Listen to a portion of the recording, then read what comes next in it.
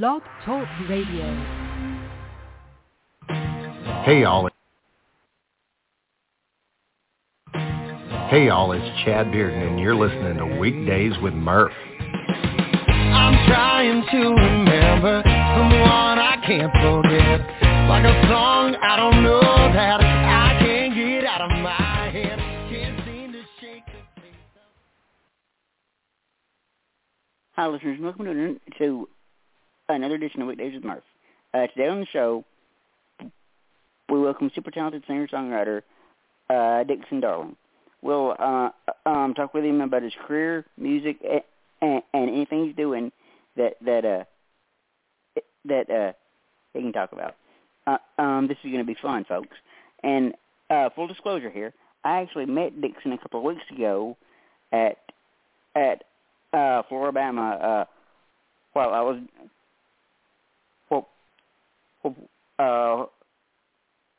was down in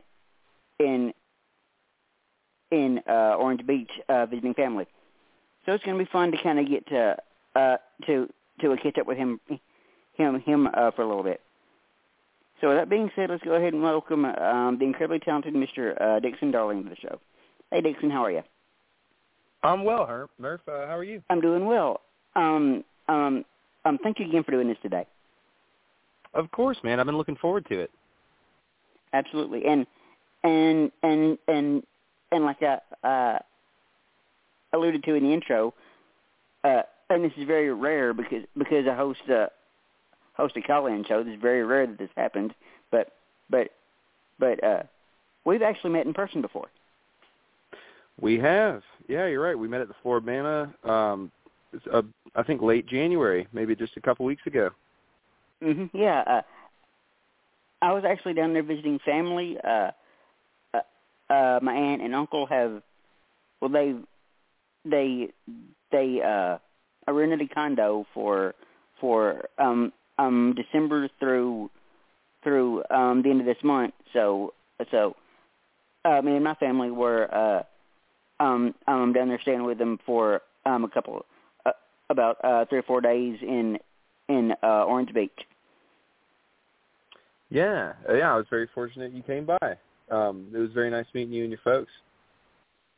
Absolutely. And I got to say, as much as we were tipping you that night, I think you might have made more off of us than anybody. Yeah, you guys were very generous. I was very thankful. We're just sitting there throwing money in your bucket. It's just like, okay, whatever, you know. Yeah, no, it's a great time. It's the Floribama has a lot of generous patrons, and I'm very fortunate to be able to play there some, play there a good little bit. But no, you and your folks are very kind.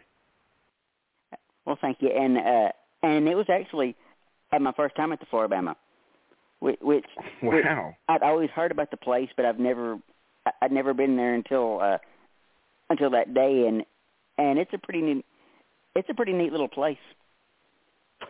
It is. It has a really rich history. I'm very thankful to be somebody who's played one of the stages. I think at this point I've played every stage. So I'm very, very thankful to be a part of it. It's a really cool and a very rich history of a spot. Mm-hmm. And before I get into the stuff I had for you today, why don't you just go ahead and tell the listeners how you got into music in the first place. Yeah, I'd be happy to. It's kind of an interesting question how I got started in music because this past Christmas I was at home with my folks watching home movies, and it seemed like every video we turned on, no matter how old I was singing in the background, just kind of singing to myself or singing along to the radio, and just singing, and I have pictures of myself with a guitar at a very little age, very like 3 or 4. My parents would buy me little play guitars, and I always loved those. But I started in church. I was singing in choir from like the age of 4 or 5, and I did that up until I was about 12 or 13 or so in the choir. And then when I hit middle school, the thing that really got me into music, I always say, is I bought a lawnmower, funnily enough, because I wanted to make money. I wanted to earn an allowance. And my dad said, well, I pay this guy $40 a week to cut our grass, but I'll pay you $25. But you don't have to do all this extra stuff he does. And I said, all right, well, I need a lawnmower. He goes, well, you got to, if you're going to start up a business, you got to fund it yourself. So go buy one. I said, all right. So I bought myself a little push mower and started cutting the grass. And it's real boring to cut an acre of grass every week. Spend a couple hours out there with a push mower, having to gas up halfway through. And so I would steal my mom's iPod. She had an original iPod because she's always been an early adopter. So she put all her old CDs on there. So I would sing along for a couple hours a week, just out there cutting lines in the grass, singing along to Allman Brothers and Rush and Styx and Foreigner and Queen and Journey and pretty much any classic rock band you can think of, except she wasn't as much of a fan of the Brit rock, not as much of a Beatles or Zeppelin or anything like that. But she was loved a lot of American classic rock, a lot of Southern rock. And obviously Christian tunes from the church. And so I started singing every week at that age, and I'd cut grass even for other houses as well, and so I'd be singing all the time. And then when I was 17, my dad is a pastor, and so they needed someone to lead the youth worship band at the church. And they looked around, and they were like, well, you're the best singer. And so I said, I don't know how to play guitar. And they're like, all right, well, here's a guitar, take a month and go learn some songs. And I was like, okay, I guess I have to. So I sat down and learned a few songs, just enough to lead worship for like 3 or 4 songs a week. And then I slowly learned more and more. And by the time I went to college, my dad was like, hey, you're pretty good at this. You could be great. Right now you're good, but you could be great. So my dad bought me some lessons, vocal lessons at Spicer's Music in Auburn.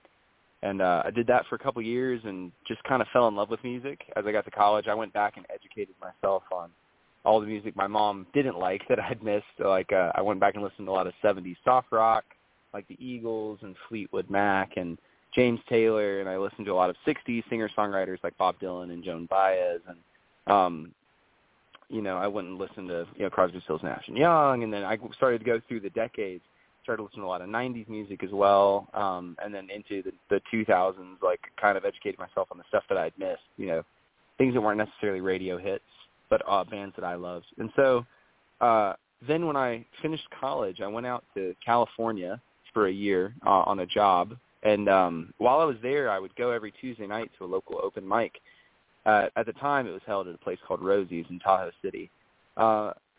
It's now since moved to the Tahoe Tap House, if you're in the area, not any of the listeners. But I was there every week, and one night I played for, I think, an hour because there was nobody else there, and the guy running the joint, Lucas, was like, hey, just keep playing. And I was like, I've just played for an hour, and I still know about 6 or 7 more songs. Like, I wonder if I could, do a gig. Like, I wonder if I could play a gig. And so they very graciously, the musicians there, like Lucas and Chris and some other friends of mine there, kind of took me under their wings and said, like, here's what you do. Get yourself a PA and get yourself a mic and a stand and all the cables and, put together a list of your songs and reach out to bar owners and booking managers and see about if they'd like for you to play. And I played my first ever gig on New Year's Eve of 2018, December 31st, 2018. It was my first ever gig, and then played a few more the next year. And then by 2020, I decided to do it full time, which was not a good year to start, but by the end of the year was and I've been doing it full time ever since. Nice. But yeah, that's pretty interesting, and I love I loved how you said you went through the decades, like the 60s, 70s, 80s. I love that stuff. Like when I grew up on. I'm a 90s baby. Okay, I'll just put that there right there. I'm a 90s baby, but in my house growing up, we had 70s, 80s. Like you said, Fleetwood Mac, Eagles, a little bit of a Leonard Skinner, some Al Green, a Motown. We had literally everything playing in the house when I was growing up, and I always joke. I always say,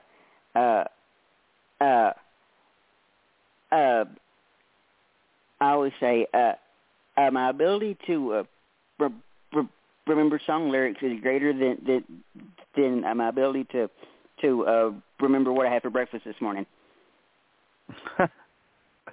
Yeah, I kind of feel the same way. It kind of surprised me as I grew older.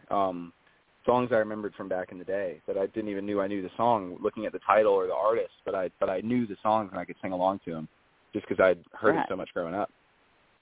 Right. It's crazy what your mind retains. It's absolutely nuts to me. Yes. Okay. So I did want to ask you this. I know you said you're just kind of starting out with things in your career. You've been doing this full time since like 20, you said. But if you weren't in the industry, what would you be doing right now? If you weren't an artist? If I wasn't an artist right now, where would I be? I asked myself that because before I found music, I don't think I've held a job. I think the longest I'd had was maybe a year, a little over a year. Because I've worked about 10 or 12. My first ever job was working at Chick-fil-A. Made it about 10 months before I quit. And then I worked at Five Guys for about 3 months, and then I worked at Men's Warehouse for a little over a year. And then after that, I worked in ministry for a while, working under my dad, just as like an intern with my youth group, and also like set up and breakdown crew. And then my degree was in human development and family studies, and so I worked as like a preschool teacher and an after-school teacher for a while. Because I was my ultimate goal, before I considered music as a career, was to become a youth pastor. Because I'm a Christian, and I loved youth group growing up, and it's kind of where I started to find myself and started to find positive influences and just good people. I dealt with a lot of bullying in school, and youth group was one of the first places I could sort of just be myself and was accepted by people, which I know is not always the case for everyone. But something I loved was as I grew older, I had a lot of younger kids in the youth group that would ask me questions questions that I would have asked people had I been comfortable enough with people to ask questions about growing up, what it meant to be a man, what it meant to grow up, what I wanted to do in life. All these questions I kind of had unanswered, and I thought, man, it'd be really cool to go and be a youth pastor and to be that person to the young people of tomorrow, to say, like, because I always hated growing up. People would always tell me, well, this is the best it's ever going to get, just wait till you have bills, just wait till you have all this stuff, your life's going to be so hard, you don't know how good you have it. And I remember as a kid being like, are you kidding me? I hate this right now. This is the worst. I don't have any money. I don't have any freedom. You're telling me it gets worse? And then as I got older, I was like, oh, no, it gets great. Financial freedom and the ability to, make a living and do what I love and not have to just be in school. And so I loved having the opportunity when volunteering with kids to be able to say, like, when they say, is it really, I'd have kids ask me, like, is it really true? Does it not get better? And I say, no, these are the worst years of your life. 7th grade was the worst year of my entire 26 on this earth so far. And so I love so I think ministry would most likely be where I'd be. But I mean, I was a conference coordinator. So I always joke around and say, it's a good thing that I'm talented enough to do music, because I don't think every other job ever was temporary. I knew it was temporary when I took a job, because either I'd get fired or I'd quit. Like, I just knew that they'd either get sick of me being late all the time, because when you're a musician, you don't work till 6 p.m., so you can sleep in as late as you need to and stay up as late as you want. And so I'm just not wired for regular work, I guess. I totally understand that. Okay, so sort of on the on that same note, when everything's said and done with your career, say 40, 50 years down the road, or whenever that might be, what impact or legacy would you like to leave on the music industry? Man, I'd been listening to a few of your episodes because I'd not known of your podcast before I'd met you, and I went and listened to a few episodes, and I heard you ask this question a couple people, and I really thought about it because I've thought about this before, but I think the impact I'd want to leave on the industry in 40 or 50 years like when I'm, hopefully retired at that point. What impact I'd like to leave? I thought of my sister, Madison, does a lot of really wonderful nonprofit work. She right now works in Wisconsin. She's worked at several different nonprofit organizations, and she's just a superstar in that field. And I would love if I'm able to be successful monetarily within the industry, I would love to transition that money and influence, if I'm blessed with it, to be able to transition that into doing good for others. I obviously, like my artistry, I'd love for my artistry to inspire other artists, like artists have inspired me, like people like Ed Sheeran and David Gray and all these great, Southern Rock as well. Like, all these great artists that have inspired me to make music and inspired me to love music and pursue it. I would also love to inspire others, but more directly influence. I'd love to. I've always thought it'd be great to partner with nonprofits to help raise up young musicians, to give them contacts within the music industry, to find ways to find and grow new talent in ways that aren't exploitative, like so often things can be in big industries, music or otherwise. So I'm not really sure. I don't know what it might look like, but right now, the goal is just to be able to make a living in music. But I would love to raise up new artists and provide opportunities for growth. The ones that I wish I had, like ones that when I was starting out, the direction I wish I had, starting. I wonder where I'd be if I'd started 5 years earlier, if people had told me what I knew now 5 years ago, Oh, totally. And something you said caught me, and this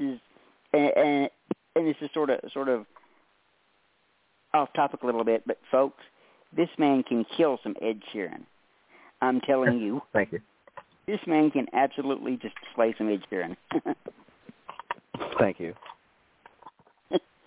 But yeah, the main reason why I asked that question, and I ask it to pretty much everybody, is as I told you off air, I've been covering music for the last 10 years, and I've been doing the podcast for the last 12. And let's just say I'm not getting any younger here. So and there's gonna be a time where I'm gonna hang this up. It's just inevitable. So I've been sort of thinking about my legacy in the podcast space, and I'm like you. There's when I started in the podcast business, there was literally a handful of us that were doing podcasts. I like to say I was podcasting when podcasting wasn't cool. So, right. But there was literally just a handful of us that I knew about, and now it seems like these days everybody's got a podcast. So like I said, I'm like you in the fact that I want to reach out to the generation coming up behind me, and just sort of I'm at that point where I want to teach them what I've learned and hopefully give them some advice in their podcast careers. Yeah, I think it's wonderful. Yeah, and I also think beyond anything that I do in the podcast world, I just want to be known as just being a good, solid dude. Oh yeah.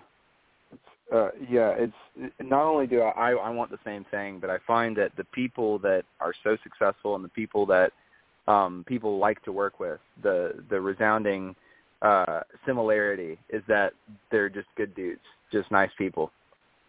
Right. Okay.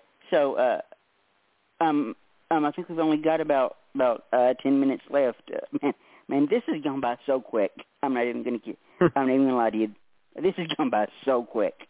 But I'll say this now, and I'll say it again at the end of the show in a few minutes. But if there's ever anything that I can do for you, Dixon, don't ever hesitate to reach out, okay? I appreciate you, Murph. I'll make sure to. Absolutely. Because I feel like if y'all take 30 to 35 minutes out of what I know is a busy schedule to come on and do this, it's the least I can do. That's very kind of you, Murph. I appreciate. I mean, just this is, and I'll say this: just having me on is very helpful. You know, it's just it's one of the hardest things for up and coming artists is just to get press, to get people to sit and have you for an interview. You know, it's one of the things that's kind of taken me longer than anything else. You know. Absolutely, and I feel like if this podcast can be a stepping stone for an artist to that next interview or the next gig or the next whatever the case may be, then I've done my job. Yeah, I think you definitely have done that, and I'll have to let you know if anything comes about from this. I'll make sure to get. I'm sure I'll be in touch with you in the future as well. But yeah, and this will be definitely helpful for me. All right, man. So I did want to talk about what's coming up for you next. Are you working on any? I know you said you were writing a little bit during this winter break. I know you said you're writing for the next project or whatever. Is there anything coming up like any tours or anything coming up for you? Yeah, so I'm planning on releasing new music this year. I've got a few songs that I've just need to finish the touches on them recording-wise. So I don't have any hard dates, but I'm thinking by the end of this summer I'll have had new music out. I'm hoping early spring. I'm hoping to release a single. I won't spoil the title or anything yet, but I'm hoping to release one. It's one of the ones that you heard when you came and saw me. I'm hoping to release that early this spring, and then I'm hoping to release a 6-song EP that's tentatively titled "Songs from a Bar Musician." It's going to be a collection of songs, like 5 or 6 songs ish, songs about the sort of the experience and the journey I've been on as a guy playing cover songs in bars. Because it's kind of both incredible to make a living out of playing music in bars and restaurants, like doing music, just being in music is incredible to make a living out of that. However, it's almost like so tantalizingly close to like and frustrating that it's not just off original music. It's off of cover music, the work that that others have done. Like it's not just me they're coming to see. Like a place like the Floribama, people may come. There are some people who I'm very thankful for come to see me because they've seen me play before and they know I'm going to be back, so they come to the Floribama to see me, which is very kind. Or other places I play. However, it's not the same as going and selling out Red Rocks. Or like selling tickets at a concert where people are like, I'm a fan of you and I want to come and hear your original work. And so over the last several years of doing music full time, I've written some songs on that experience, and so I'm hoping to release that as a simple sort of work tape style EP, just to try and keep it raw and authentic to sort of my sound. As I usually play out, as you saw, I play out usually as a solo acoustic artist. So I'm planning on having that out by the end of this summer, and hopefully another unrelated single before then. But awesome. I don't have any hard dates. I don't want to say anything, and then kind of either make myself a liar or hold myself to a date I can't exactly hold. I totally get that. But and I'll be honest with you, the kind of stuff that you do that acoustic singer-songwriter stuff, I absolutely love it. I mean, if you put me in a bar with watching just a singer and a guitar, I'll be there all day. I'm not even kidding you. I will be there all day. I appreciate that. Yeah, it's I'm surprised at the amount of people that share that opinion. As I got into this, I'm surprised, but there's something about just a musician, just a piano or a guitar, just kind of putting their stuff out there, that there's a sort of quality to it that's just kind of, I think people are longing for with some of the artists that have gained a lot of traction recently. Right. I think people are looking for that singer-songwriter again a little more. Absolutely. And selfishly speaking, when you said you had a single that you're going to put out, selfishly speaking, I'm hoping it's a credit card song. I don't think it is. I'm not sure. I'll have to see. But yeah, that one will definitely be coming out sooner than later. But I think that's one that I kind of want to maybe work with a producer on to maybe make that as a more a dressed up song. I think it deserves a more full track. But that one will be coming out sooner than later. I promise. Thank you. Yeah, I love that song. It's a fun song. Okay, so last question I've got for you, and then I think we'll let you go and let you get back to your evening. And this is a fun one, okay? All right. You're stranded on a deserted island and can only take 3 things with you. What are you taking?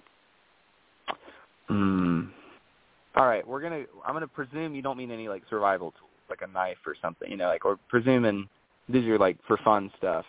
Right. Because it would be like a flint and steel and a knife and like a water jug or iodine tablets or something like that. But that's boring. Something Boy Scout kind of thing. Taken. I understand. Yeah, I mean, I was a Star Scout, but I didn't make it to Eagle before we moved. But I was in the Scouts for a bit. But I was a Scout too. So. Oh, there you go. But barring any kind of survival tools, obviously I'm going to take a guitar. It's just one of those things that I think I'd need just for my own sanity. I think I'd take a guitar. I would take a hammock. I love a hammock. And I would honestly, part of me would be like, man, you give me a guitar and a hammock on a deserted island, I think I'd be just kind of happy with just that. And then for a third thing, I'd probably take like a book of crosswords. I love crosswords. I have like a book of them. I just got a new book of New York Times crosswords, and I think that you give me those 3 things, and I think I'd be happy. I think I could make it work. Nice. I'm with you. I'm with you on the guitar and the hammock. I'm with you there. But for me, I'd have to bring another person because well, you didn't say I couldn't bring my fiance. Like, okay, well, buddy, she's first on the list. I'm not. I was sitting there going like, all right, fair enough. Inanimate object. Fair enough. Yeah, I mean, I'd bring my fiance. But seriously, we'd have a great time. If I didn't have somebody else to talk to, I'd literally drive myself absolutely insane. Oh, I already talked to myself enough. But I think I'd be right at home. But no, I'd bring her there. Oh, man. Bore her to tears. Oh man. Well, hey, thank you again for doing this. This has been so much fun, Dixon. Thank you, Murph. I've had a great time. Absolutely. So I think we're gonna let you go and let you get about your evening, but you have an open open invitation back to the show anytime. Well, thank you, Murph. And maybe when I've got a hard date for a new release or something, we'll schedule another one of these. Awesome. Maybe we can celebrate a new release. Sweet. Yeah. All right, I'm looking forward to it. Thank you, Murph. We'll talk soon. All right, I'll talk to you later, okay? All right. All right, bye.